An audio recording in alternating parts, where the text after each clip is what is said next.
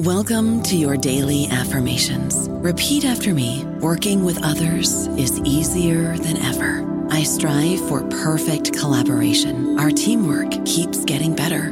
Yeah, affirmations are great, but Monday.com can really get you the teamwork you desire. Work together easily and share files, updates, data, and just about anything you want all in one platform. Affirm yes to start, or tap the banner to go to Monday.com. This episode is brought to you by Paramount Plus. An unlikely friendship begins in the Paramount Plus original movie Little Wing, starring Brooklyn Prince with Kelly Riley and Brian Cox. Reeling from her parents' divorce, Caitlin steals a valuable bird to save her home, but instead forms a bond with the owner, leading to a new outlook on life. Little Wing, now streaming exclusively on Paramount Plus. Head to ParamountPlus.com to try it free. Rated PG-13. This episode is brought to you by Paramount Plus. Get in, loser! Mean Girls is now streaming on Paramount Plus. Join Katie Heron as she meets the plastics in Tina Fey's new twist on the modern classic. Get ready for more of the rumors, backstabbing, and jokes you loved from the original movie with some fetch surprises. Rated PG-13. Wear pink and head to ParamountPlus.com to try it free. Welcome to the New Books Network.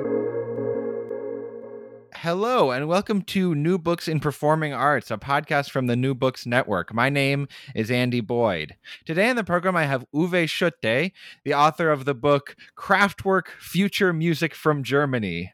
Uwe, I love that title, Future Music from Germany. I'd like to start off by asking you kind of where you got that title. Is that a quotation from somewhere, or is that your own invention? That's my own invention. Obviously, a book needs a good title, a good cover, and a good title to attract attention. And I thought long and hard. The main title, obviously, is a no-brainer, Kraftwerk, but the subtitle was really the problem. And then, of course, there are some 4 or 5 books on Kraftwerk around. Some do have, I won't mention those titles, but some of those titles are pretty cool. So that was the added problem of finding something that is equally cool, possibly even better, but not kind of nicking a good idea from someone else. So, and that's why I came up with that title. I can say a little bit more about the future music thing, if you wish. Sure, yeah. Let's start with that. Because that is a sort of kind of, again, triviality or obvious thing that electronic music is future music because it's sort of all these weird sounds. I mean, at least to people of my generation, electronic music is always the same kind of science fiction, future music type of association, whereas obviously rock and roll, Beatles, Stones, that points towards the past. Maybe different for newer generations, but future music is also the English translation of the German word Zukunftsmusik, and that is a term invented by Richard Wagner, the opera bloke, the inventor of the sort of this extended idea of what an opera could look like, and in the 19th century, his goal, his aim that he described in an essay called Future Music was to write music, classical music, opera at the time, obviously, that sounded like unheard of. That was music from the future, if you like. The future's music here today. And that's what he wanted to do. And so this notion of Zukunftsmusik is something that is not just kind of trivial synthesizer sounds to some science fiction film type of thing, but also has this cultural historical tradition pointing to a specific thing, down to those who know or recognize it, namely Wagner in the 19th century. And that's why I'm very happy with the title. And the other part of the title, From Germany, is important too. That's also no brainer. I mean, they are from Germany. But more than that, the way that they kind of engage the question of Germanness and kind of German cultural identity is a big theme in the book. And you mentioned Wagner. That's no accident. The Kraftwerk as well wanted to create not just record albums, but they wanted to create a kind of complete work of art in the way that Wagner cared a lot about, with visuals and a stage production and costumes and robots and everything, right? Mm-hmm. So could you talk a bit more about kind of how Kraftwerk kind of engaged with that question of Germanness, especially kind of in the aftermath of World War II and the Nazi regime? Yeah, well, mentioning the aftermath of the World War II, you're obviously giving it away. How could anyone like Florian Schneider and Ralf Hütte, the two sort of figureheads of Kraftwerk, who were born towards the end of the Second World War and then grew up in the post-war period, how could they not, as Germans, being sort of forced to consider what does that mean to be German, or what's the point of German culture, or how should German society, the future, how do we attain a better Germany, a good future, a future that avoids all these racist and genocidal mistakes of the past. The specific cultural situation in Germany, generally speaking, the post-war period, was that obvious, and rightly so. German culture was tainted. Anything to do with the word German had been abused by the Nazis. So Nazi culture and Germanness were closely related, and the solution for the majority of young people, or culture generally in the post-war period, popular culture in particular, was to kind of strike out the German thing and demonstrate an interest in foreign, non-German culture. American jazz music, French film, Italian, well, also film or music, whatever. So for Germans at the time, kind of European outlook and internationalist outlook came naturally, because anything to do with their home culture was tainted, and they tended to avoid that. But so obviously that would mean actually Kraftwerk should have imitated some foreign influences, whatever. But the opposite is, of course, the case. Kraftwerk, and that's the important, crucial thing. They kind of took the hard decision, or the difficult road. They tried to reconsider, how could a new German identity, a new German culture look like, or in the case of music, sound like? And so they looked towards the past for inspiration, but kind of skipped those 12 years from 33 to 45, the Nazi period, and looked in particular at the Weimar period, the interwar period in Germany, for inspiration, expressionism, the Bauhaus, and all sorts of things. And they looked even further into the past, and inevitably ended up looking at Wagner and what you just described, or what I described and you described, the Zukunftsmusik, the future music thing, and the Gesamtkunstwerk, the total work of art idea, which, of course, interestingly, was revitalized, the total work of art, in the interwar period, the Weimar Germany period. So that kind of all provided them with a considerable pool of potential ideas, and from that they constructed their kind of new contemporary sound, which harked back to a large degree, or almost entirely,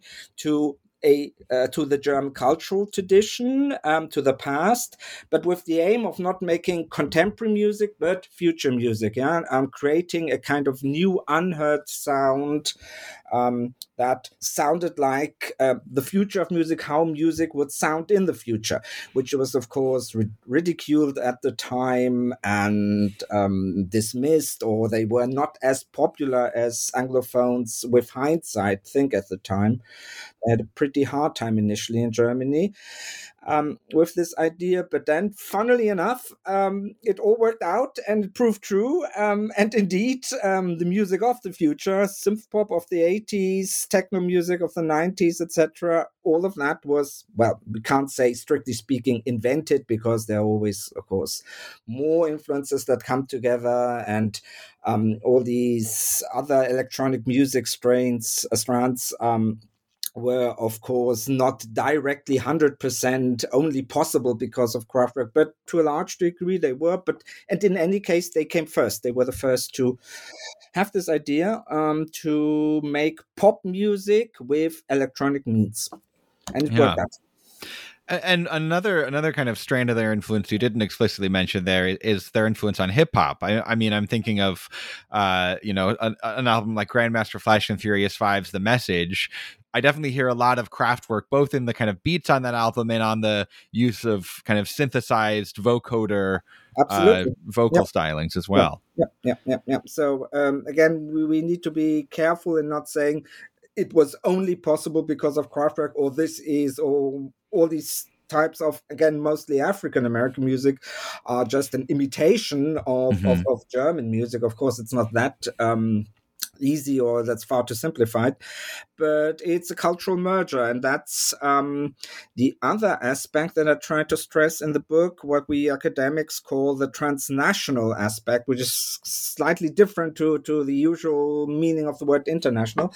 The transnational is something that does not take national borders or cultural borders or borders of any kind into account, but argues that cultural transfers are always not one directional, but not only multi-directional as in a network, but also to and fro feedback effect type of thing. So that in how music, and particularly how music travels, music is obviously the most easy or the most suitable means to travel transnationally, because it's not that much tied to a nationalist idea such as language, is something that can transcend borders, can transcend cultural lines, and creates a kind of hybridized culture. And that's exactly what happened in the area of electronic music, because Kraftwerk's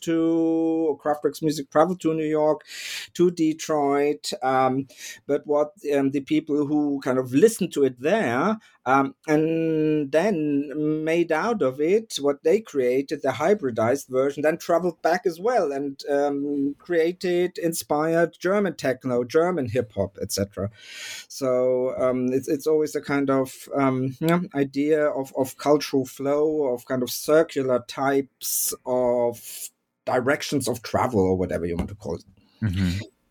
One of the ways that they kind of asserted their Germanness was singing in German, which you write was pretty uncommon for German groups at the time. They would often sing in English or another group. And Kraftwerk also recorded in English, and I think also in like French and Spanish and a whole number of European languages. Are there significant differences between their English and their German recordings, for example? Not in terms of the music. The music's always the same. But the German lyrics tend to be more extensive. So obviously the English versions, the English translations are a translation, but you can never sort of literally translate, because if they're song lyrics, the sound, not the sound of the voice, but how the words move, that needs to fit to the music. And if you take a kind of literal translation, that often would not make any sense. Sometimes they were alluding to specifically German things that you could not as such translate, because like what is called inland revenue, I think, in your country, so the tax collecting body, the Finanzamt is German, and Finanzamt und das BKA, if you translate that, the Inland Revenue Service and the Federal Bureau of Investigation, not only does it not sound right, it also sort of suggests they sing about America, which they aren't. So you would have to translate the police body or something like that, and these type of things that didn't work. They just skipped. So the English versions are sometimes a bit poorer. They are lacking a kind of depth or elements that are there in the German. But I wouldn't say that English speakers miss out on a lot, or that this impacts badly on the music. What I would rather stress are two things, namely that indeed, as you hinted at, that was revolutionary that a German band sang in German. I mean, that was their sort of, that embodied their Germanness, this brave decision to conceive of pop music other than in English language. Even like Spanish or Italian or Portuguese pop bands at the time were all singing in English, and most German pop bands were singing in English because that was the gold standard, or that's the big model that was imitated. And Kraftwerk really dared to go to do this, take the step of singing in German on German things like the Autobahn. Yeah, so that is the kind of very, very German version of an American music dealing with Route 66 or cliches about the highway and so on. So that was also something that is important to understand. And then we hinted at that to some extent when I tried to explain with everything German being tainted, being contaminated due to the Nazis. Germans would naturally look or take an internationalist European outlook. Mm-hmm. And to Kraftwerk, that also after the kind of German phase where they focused specifically on German things. Their third album is called Trans-Europa Express. So there you have it. There's the European dimension, the traveling, that what I talked about, how music travels, how people travel, communication, exchange, brightening and opening up one's horizon via travel, the to and fro of movement, all of that is in there already. And this European idea, this idea that, now with another war going on in Europe, on the eastern fringes of Europe after more than 70 years of peace, that we would, after the Second World War, we would need to build a unified, or the young generation wanted to build a unified, culturally unified Europe, and also politically unified Europe. For the simple reason that such kinds of bonds, cultural, political, economical, prevent the outbreak of war, a repeat of the barbarities of 19th century history, which was obviously highly characterized by war. And so that has this European outlook was also a political statement for Kraftwerk. And not least to counteract these kinds of suspicions that they sing in German, so they must be Nazi, nationalist type of people. Kraftwerk moved more and more towards the use, not just sort of English was just a clever commercial move to open up new markets, of course, but to involve French, the French language, the Spanish language, Italian, etc., to finally sort of don't have a language, but to sing in that you would have an album like Technopop, Electric Cafe, we sung in, let's call it European, because all the European languages feature in there one way or other. Or the final album, 2003, Tour de France, as the title says, sung entirely in French. So that's also political statements. And yeah, so that much for the use of language in Kraftwerk. That's one of the aspects of Kraftwerk that seems very prescient or, almost prophetic in the time, that the way that they kind of grounded their German identity in a broader European identity. And they kind of saw that, in the future, Germany is going to be important primarily because it's kind of one of the central, most powerful countries within the European Union and within this kind of broader European system. Would you say that was I don't know this history as well as you do. Would you say that was sort of ahead of their time in that way? Not necessarily. In the beginning, in the late 60s, in the early 70s, possibly, but what you just described is sort of what I would associate with that is the 80s, the 90s, and the noughts, maybe. So the later period when they basically stopped making music, that Germany became kind of unofficial political leader of Europe in terms of being the most sort of economically powerful nation or politically influential. If you take into consideration that up until 1989, Germany was divided, there wasn't much political weight.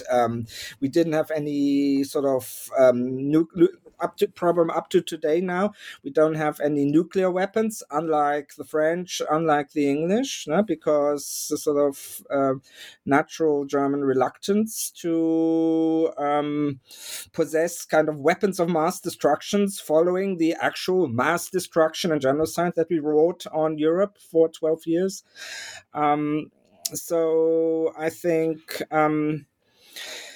it's highly ambivalent. Kraftwerk's stance on Germany is highly ambivalent, and it changes all the time. And it is difficult to pinpoint down exactly, because we're talking in a podcast of performing art. Normally you would refer to interviews. You would, same as you would find out the political opinion of a regular cultural person or politician by interviewing them. Kraftwerk would not speak out what they were actually thinking, but their interviews were also performances. They were playing a role, and they were telling people lies. They were evading certain questions. They were stressing certain elements, particularly in the mid-1970s when they had their big breakthrough in America and did all these interviews with the American music press.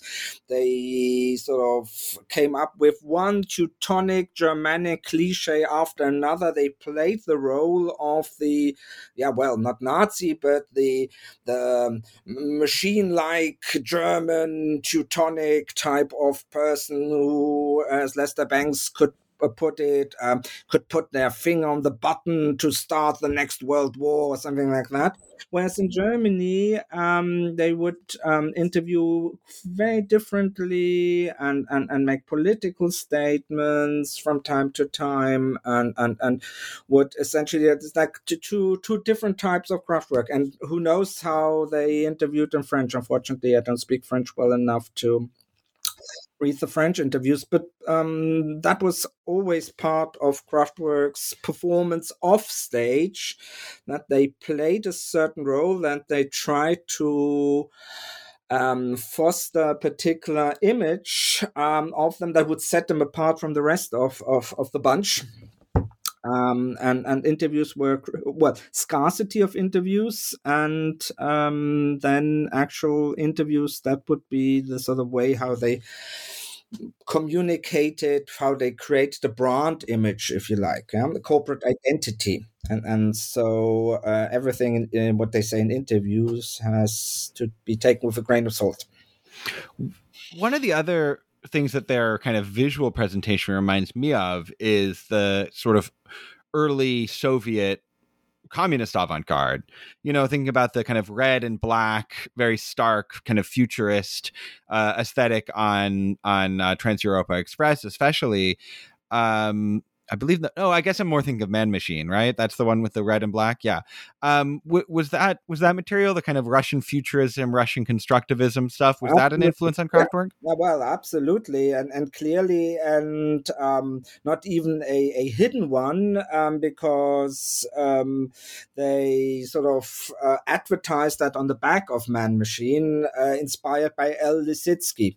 And I've spoken to the designer of the album artwork, a very nice bloke who told me, he always had this visit by Florian Schneider and Ralf Hütter, who came in a big Mercedes, and all the neighbors were looking, who are these kind of rich people with their expensive car visiting poor Karl Kleefisch was his name, and they brought him sort of these coffee table type of books with Russian suprematist art, and said, we want something like this. And then indeed he designed something like this. And you just mentioned the sort of striking red and black color scheme that is so kind of reminiscent of Soviet art of El Lissitzky. You didn't mention the color white, which also features not that prominently, but it's those three. It's a clear sort of color-coded image that obviously tries to speak to you, that tries to alert the onlooker to the fact that it's just three colors in a kind of very emboldened way.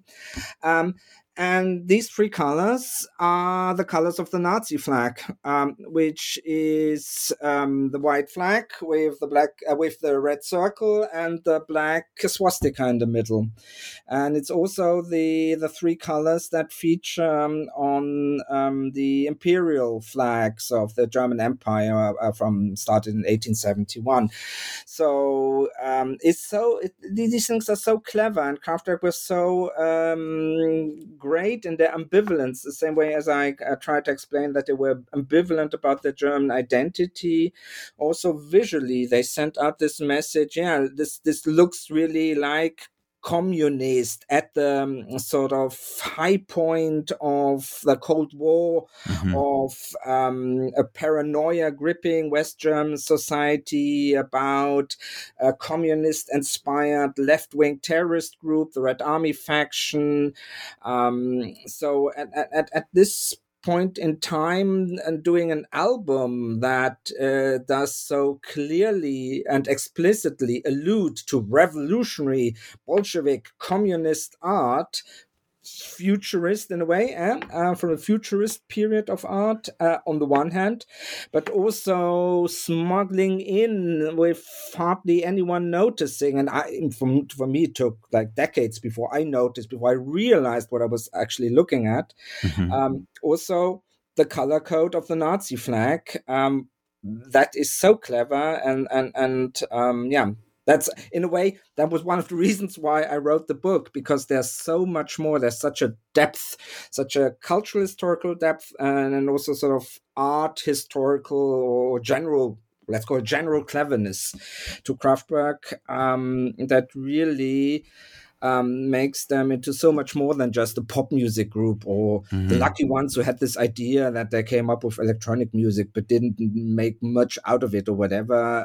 On the contrary, so I think there's so many interesting layers to Kraftwerk and so much depth that it would warrant a book exploring few of these aspects. Yeah, they're sort of the like ultimate art school band in a way. There's so much you can talk about in terms of the kind of art historical context of what they're up to. I'd like to ask you a little bit more about the actual sound of the music. Do you think it's I came up with this little formula. Let me see what you think of this.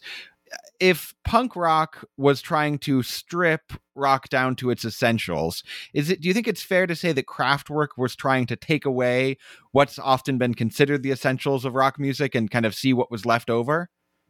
Yeah. Well, yes. I'm only sort of a bit hesitant to agree to your reference to punk rock and sort of musical developments that came up later before they invented their concept.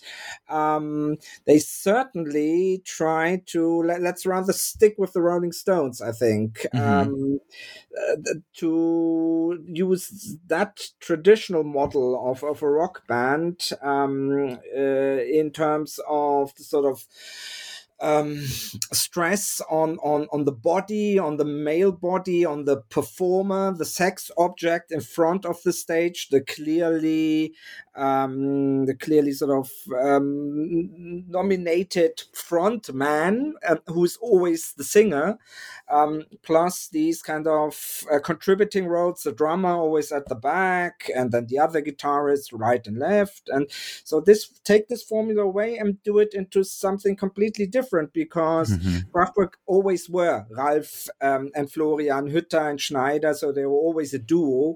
But they came up with the idea to, well, first of all, come up with a band name, a German word for that matter, cleverly the word for power station, i.e. the very place where electricity would be generated, electricity that would kind of drive their instruments. And these instruments were, the sort of electronic music instruments, i.e. no drums, no guitars, do away with the instrumentation of rock and roll. And even though there were two guys running the show, employ two other guys, rip them off by paying them badly, and but make sure that you have 4 people on stage, because a pop band needs 4 people. But on the other hand, no frontman. There's inevitably there needs to be a singer, but that singer is positioned as a kind of sort of stopgap solution on the left-hand side, so certainly not in the middle. And obviously the lineup or stage design varied, but for the vast majority of time, the 4 Kraftwerk people were standing in one line. Yeah, and the line frontal, and there was no people at the back, people more to the front, but a row of 4 people. And now these days, sort of not playing any instruments, but having consoles and apparently pushing buttons or doing whatever on the console. Yeah? And that I find is so incredibly clever to take away all these individual roles, and with these roles go away all this associated business, because you know about Mick Jagger being in his whatever now late 70s and marrying yet another, his 5th or 10th 40 years younger model, and how Keith Richards is dabbling in drugs, etc. So you know, and even if it's just a promotional machine to keep them sort of in the media, you know about the people, the backgrounds, you treat them as pop stars and obviously see them as something else, because we all lead our boring lives and they have some sort of villas on the Bahamas or whatever. And with Kraftwerk, it's exactly different. We don't know anything about these 4 people. We don't need to know about groupies. Not that they probably would have any now. At the time, of course, they did. We don't get to know whether they married or gay or having children or not. Yeah? So this is so clever to study the conventional model of pop music, of a rock music band, and then only sort of copy what is absolutely necessary, the bare minimum, and then do always the exact opposite in a way, and see where that takes you. What would you need to do to create the utmost sort of opposition to the traditional thing? And like, for example, Florian Schneider was playing the flute. So obviously the flute had to go because it's like a traditional instrument. Yeah? And the guitar wasn't even allowed. There's this famous quote of Ralf Hütter, where he said, we don't have guitars because guitars are an instrument of the Middle Ages. And he was alluding obviously to this German Minnesänger tradition. I can't think of the English word. So these people... It's like a lute or like a traveling bard is kind of the... Yeah, exactly. This type of... Isn't there a specific word? So these people who would play their 15th century guitar type of thing and sing love poetry. Yeah. Yeah, and so the guitar is an instrument of the Middle Ages. That's why we won't have any. We have the instruments of the future. And indeed, they were right. Yeah? They have machines and at some point computers. They were indeed, for conceptual things. It was such a heavy conceptual, clever conceptual thinking, and that's how they arrived at their formula. I don't know about you, but I'm very busy and I don't have a lot of time to cook. That's why I subscribe to Factor. Eating better is easy with Factor's delicious, ready-to-eat meals. Every fresh, never frozen meal is chef-crafted, dietitian approved, and ready to go in just 2 minutes. You'll have over 35 different options to choose from every week, including Calorie Smart, Protein Plus, and Keto. These are 2-minute meals. Factor meals are ready to eat and heat, so there's no prepping, cooking, or cleanup needed. They're flexible for your schedule. Get as much or as little as you need by choosing your meals every week. Factor is the perfect solution if you're looking for fast, premium options with no cooking required. Sign up and save. We've done the math, and this is important. Factor is less expensive than takeout, and every meal is dietitian approved to be nutritious and delicious. Head to factormeals.com/NBN50 and use code NBN50 to get 50% off. That's code NBN50 at factormeals.com/NBN50 to get 50% off. Hey, it's Kaylee Cuoco for Priceline. Ready to go to your happy place for a happy price? Well, why didn't you say so? Just download the Priceline app right now and save up to 60% on hotels. So whether it's Cousin Kevin's Kazoo Concert in Kansas City, go Kevin, or Becky's Bachelorette Bash in Bermuda, you never have to miss a trip ever again. So download the Priceline app today. Your savings are waiting. Go to your happy place for a happy price. Go to your happy price, Priceline. This episode is brought to you by Pepsi Wild Cherry. Pepsi Wild Cherry is bursting with delicious cherry flavor and a sweet, crisp taste that gives you more to go wild for. Getting wild may look different these days, but whether it's opting for a solo Friday binge watch or a big night out, everyone can indulge in their wild side with Pepsi Wild Cherry. Also available in Zero Sugar. So grab a Pepsi Wild Cherry and get wild. Another difference between them and punk rock, even though they both had that kind of, minimalist aesthetic in a way and kind of puncturing these kind of rock and roll myths. But, in punk rock, the idea was you could go and buy a guitar from a pawn shop and learn 3 chords and you were off to the races. Whereas Kraftwerk, you read about buying consoles of synthesizers that cost like $1 million. Absolutely. So it is not music that you can make in your garage with your allowance money on the weekends or something. This is a high tech, business, and the fact that they were from, very well off backgrounds. I think Florian Schneider's father was like a successful architect who had designed, airports and stuff like that. That's kind of key to the story of the band, that they were able to be a pioneer because they were able to buy these very early versions of, synthesizers and drum machines that cost, exorbitant amounts of money. Absolutely. Yeah. Obviously, these days, you get the software. Any kid, or you don't only need there's no computer you need anymore, no laptop. You can now create your music on a phone, obviously with the software. So this electronic music formula has been democratized in a way. But to come back to the point, you are absolutely right. It was fortunate that they had the money at their disposal, thanks to their upbringing, thanks to their parents and family backgrounds.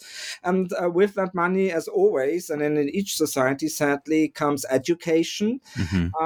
And so they also had this kind of art historical backgrounds and all these sort of knowledge about expressionist film, etc. And the two of them didn't need a day job, but they could actually, being sport brats from upper class families, they could pursue what they wanted to do most, and that was music. A kind of profession that doesn't, in 99% of cases, doesn't allow you to earn a living with it. So they could afford to experiment or to sort of do music because they had this financial security, and they could afford to experiment. And you said this sort of cliche example of the young aspiring punk rock musician who just practices in the garage. In effect, they did exactly the same because they had these machines, but they had no clue what to do with them. They didn't come with manuals. There wasn't any model because nobody else was making music with them. So they had the money to afford the latest synthesizer. There's one of those, I've forgotten the exact name, Synthy, blah, blah, blah. When that came on the market, and they had one of the very first machines, which they sort of flew to London to buy it, but it didn't come with a manual. So you had to tinker around, you had to play, to experiment, and sort of find your feet and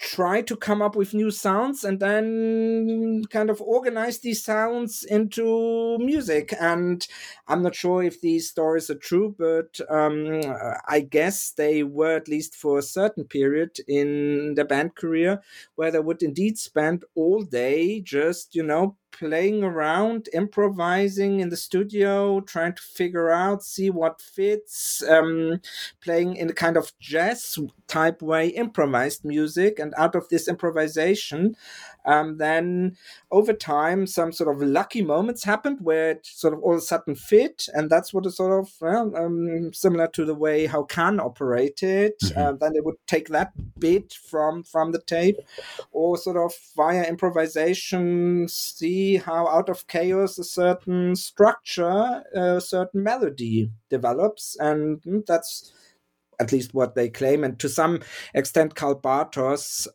describes that process in his autobiography. So that's how Kraftwerk worked, apparently. Mm-hmm. You mentioned Can briefly there. Could you talk about kind of what their relationship was to the other, great German bands of the 70s? I'm thinking of Can, but there's that whole kind of Kraftwerk scene, or not Kraftwerk scene, krautrock scene. Yeah, similar words there. That's why I got confused. Could you talk about kind of were they kind of sharing ideas with these other musicians? Were they friends? Did they tour together? What was their relationship to those other bands? Only, I think, within the most sort of limited local networks, because one of these aspects of Germany, unlike France, unlike England, we don't have this one big capital where obviously everyone where the music business is and the venues are. So any young musician who wants to make music naturally sort of gravitates towards the center. It's in a way similar to the States, so that you would have sort of more federalist regional structure, and certain cities indeed where kind of critical mass developed, like Munich, like Düsseldorf, thanks to Kraftwerk, or Hamburg or whatever, but only because of certain bands. And now because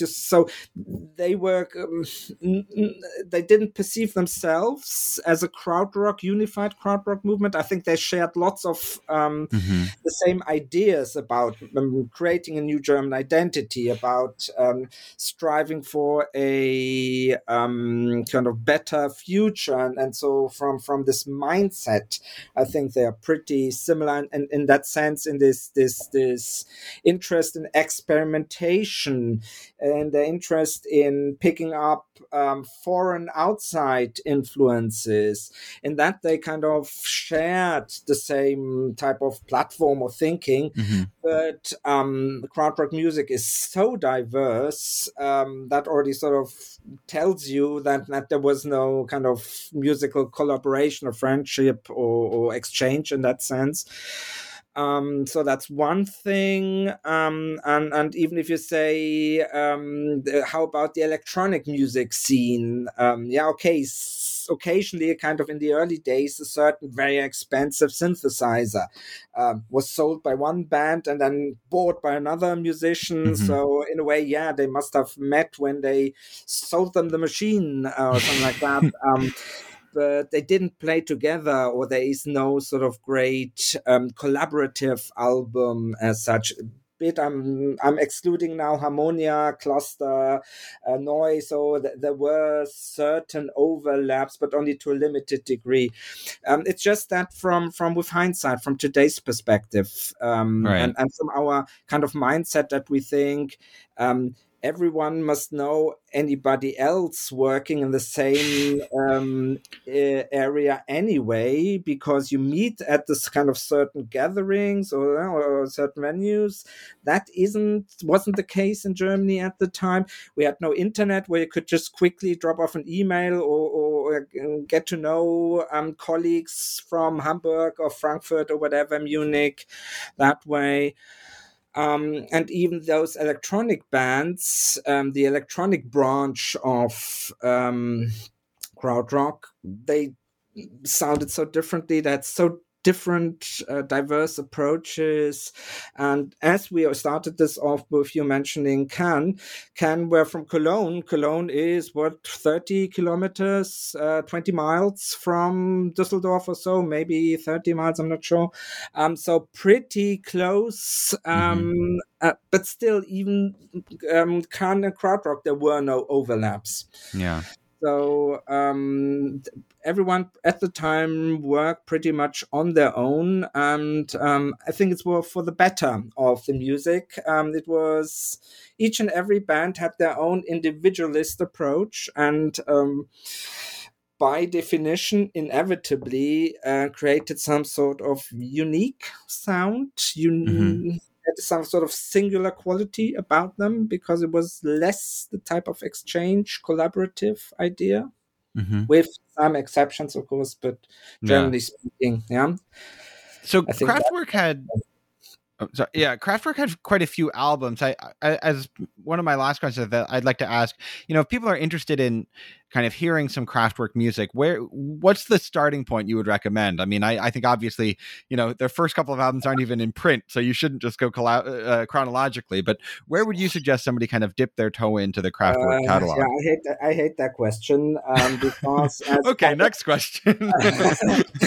You get another very long-winded reply, or maybe not.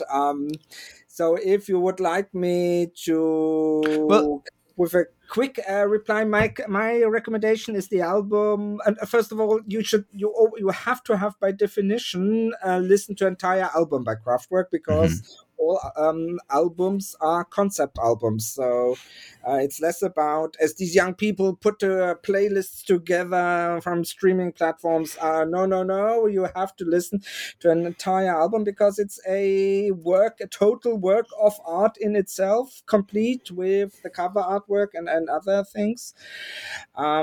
So I always tell people to start with Radioactivity, their second album after they're kind of denied and cut off the first three albums. So in actually album number 5, but officially the discography starts with the 4th album, Autobahn. So because Radioaktivität was my first album, and I found it so utterly weird. It was completely different to anything else I had listened to at the time, which was Deep Purple and ABBA. I was fascinated by its oddity, by its being completely strange. And so I think that is where you can actually hear this type of quality that, to me, defines Kraftwerk, this spirit of inventiveness, this attempt to move away as far as possible from the standard formula. I guess I don't have any favorite album. Okay. I'm bored by Autobahn. I'm bored by The Model, but that's because I've listened to it thousands of times, and because they are the evident choices. Sometimes I prefer Computer World. Sometimes I prefer Technopop. Yeah, I think I like Computer World the best, largely because of the part where they sing by pushing in a special key, it plays a little melody. I could listen to that all day. I think that's one of the most charming 5 seconds in pop music. Finally, could I ask you what you're working on these days? What projects do you have coming up? So many, but probably no other. Let me talk about a project I've just finished, which is an edited volume. The Cambridge companion to Krautrock. So for Cambridge University Press, we're probably the top academic press in the Anglophone world. I call them like that because I'm now author of them. So I've done with a large number of British, German, and American contributors and friends.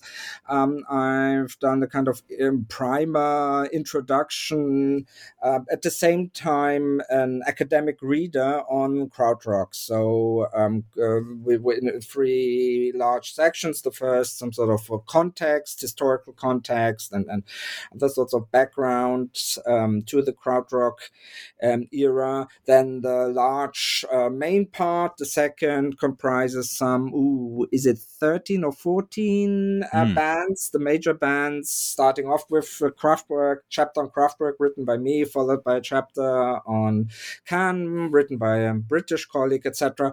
So we have this sort of best-of collection, if you like, of krautrock bands.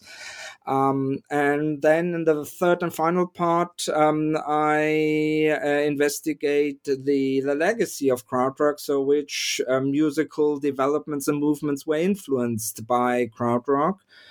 And that covers American music, that covers British music, that covers krautrock imitating bands of today. So there's also sort of a variety here.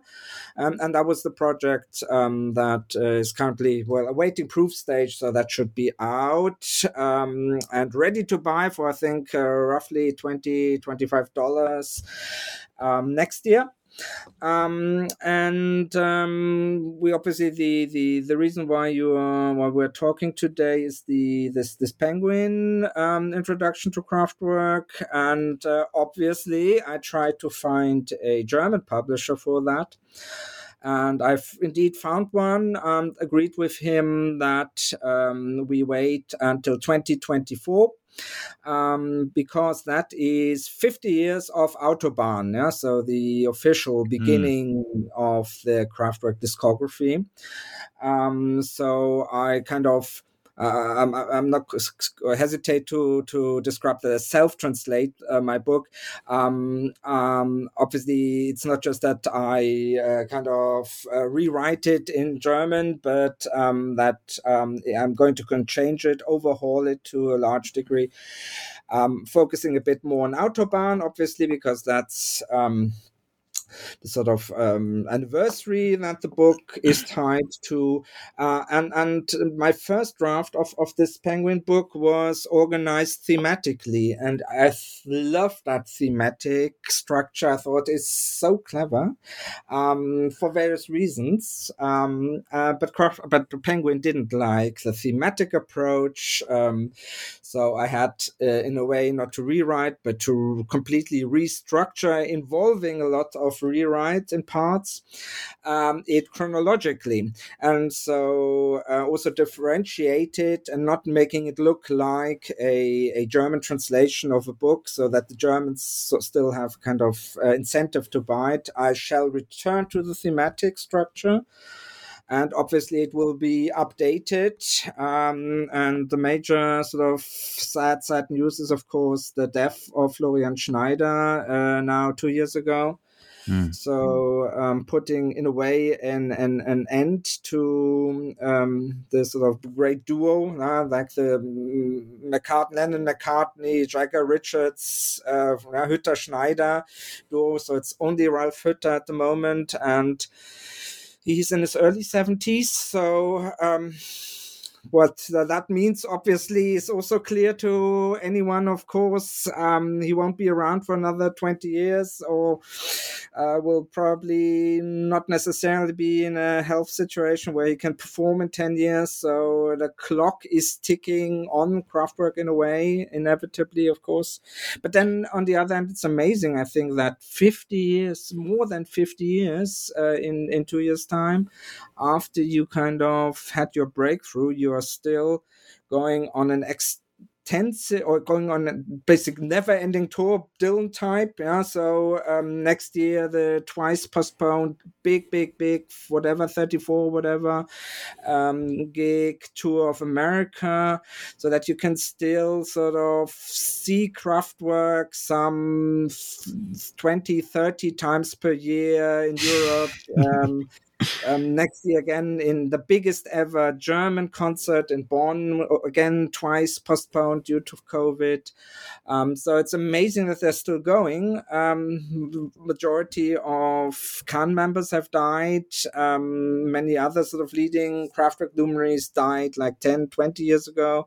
But Kraftwerk sort of, in a way, live up to that promise that we are the man machine, the robot, because they seem to be indestructible, and they keep going. And seeing them live these days is no kind of old people's entertainment or a kind of nostalgia show, where some kind of Vegas show where some old former star is paraded for the enjoyment of other people at their age, but it really draws a mixed audience in terms of age, and these Kraftwerk concerts are just blowing anybody who sees them for the first time away, like they did in my case. Well, be sure to see Kraftwerk if they come to your town, listener. Uwe Schutte, thanks so much for talking with us about Kraftwerk future music from Germany. I really enjoyed our conversation. Yeah, me too. Thank you very much for having me.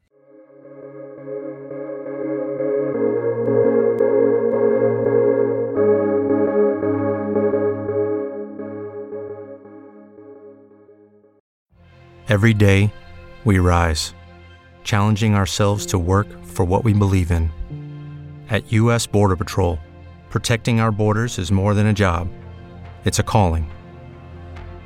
Agents answer the call, working together to keep our country and communities safe.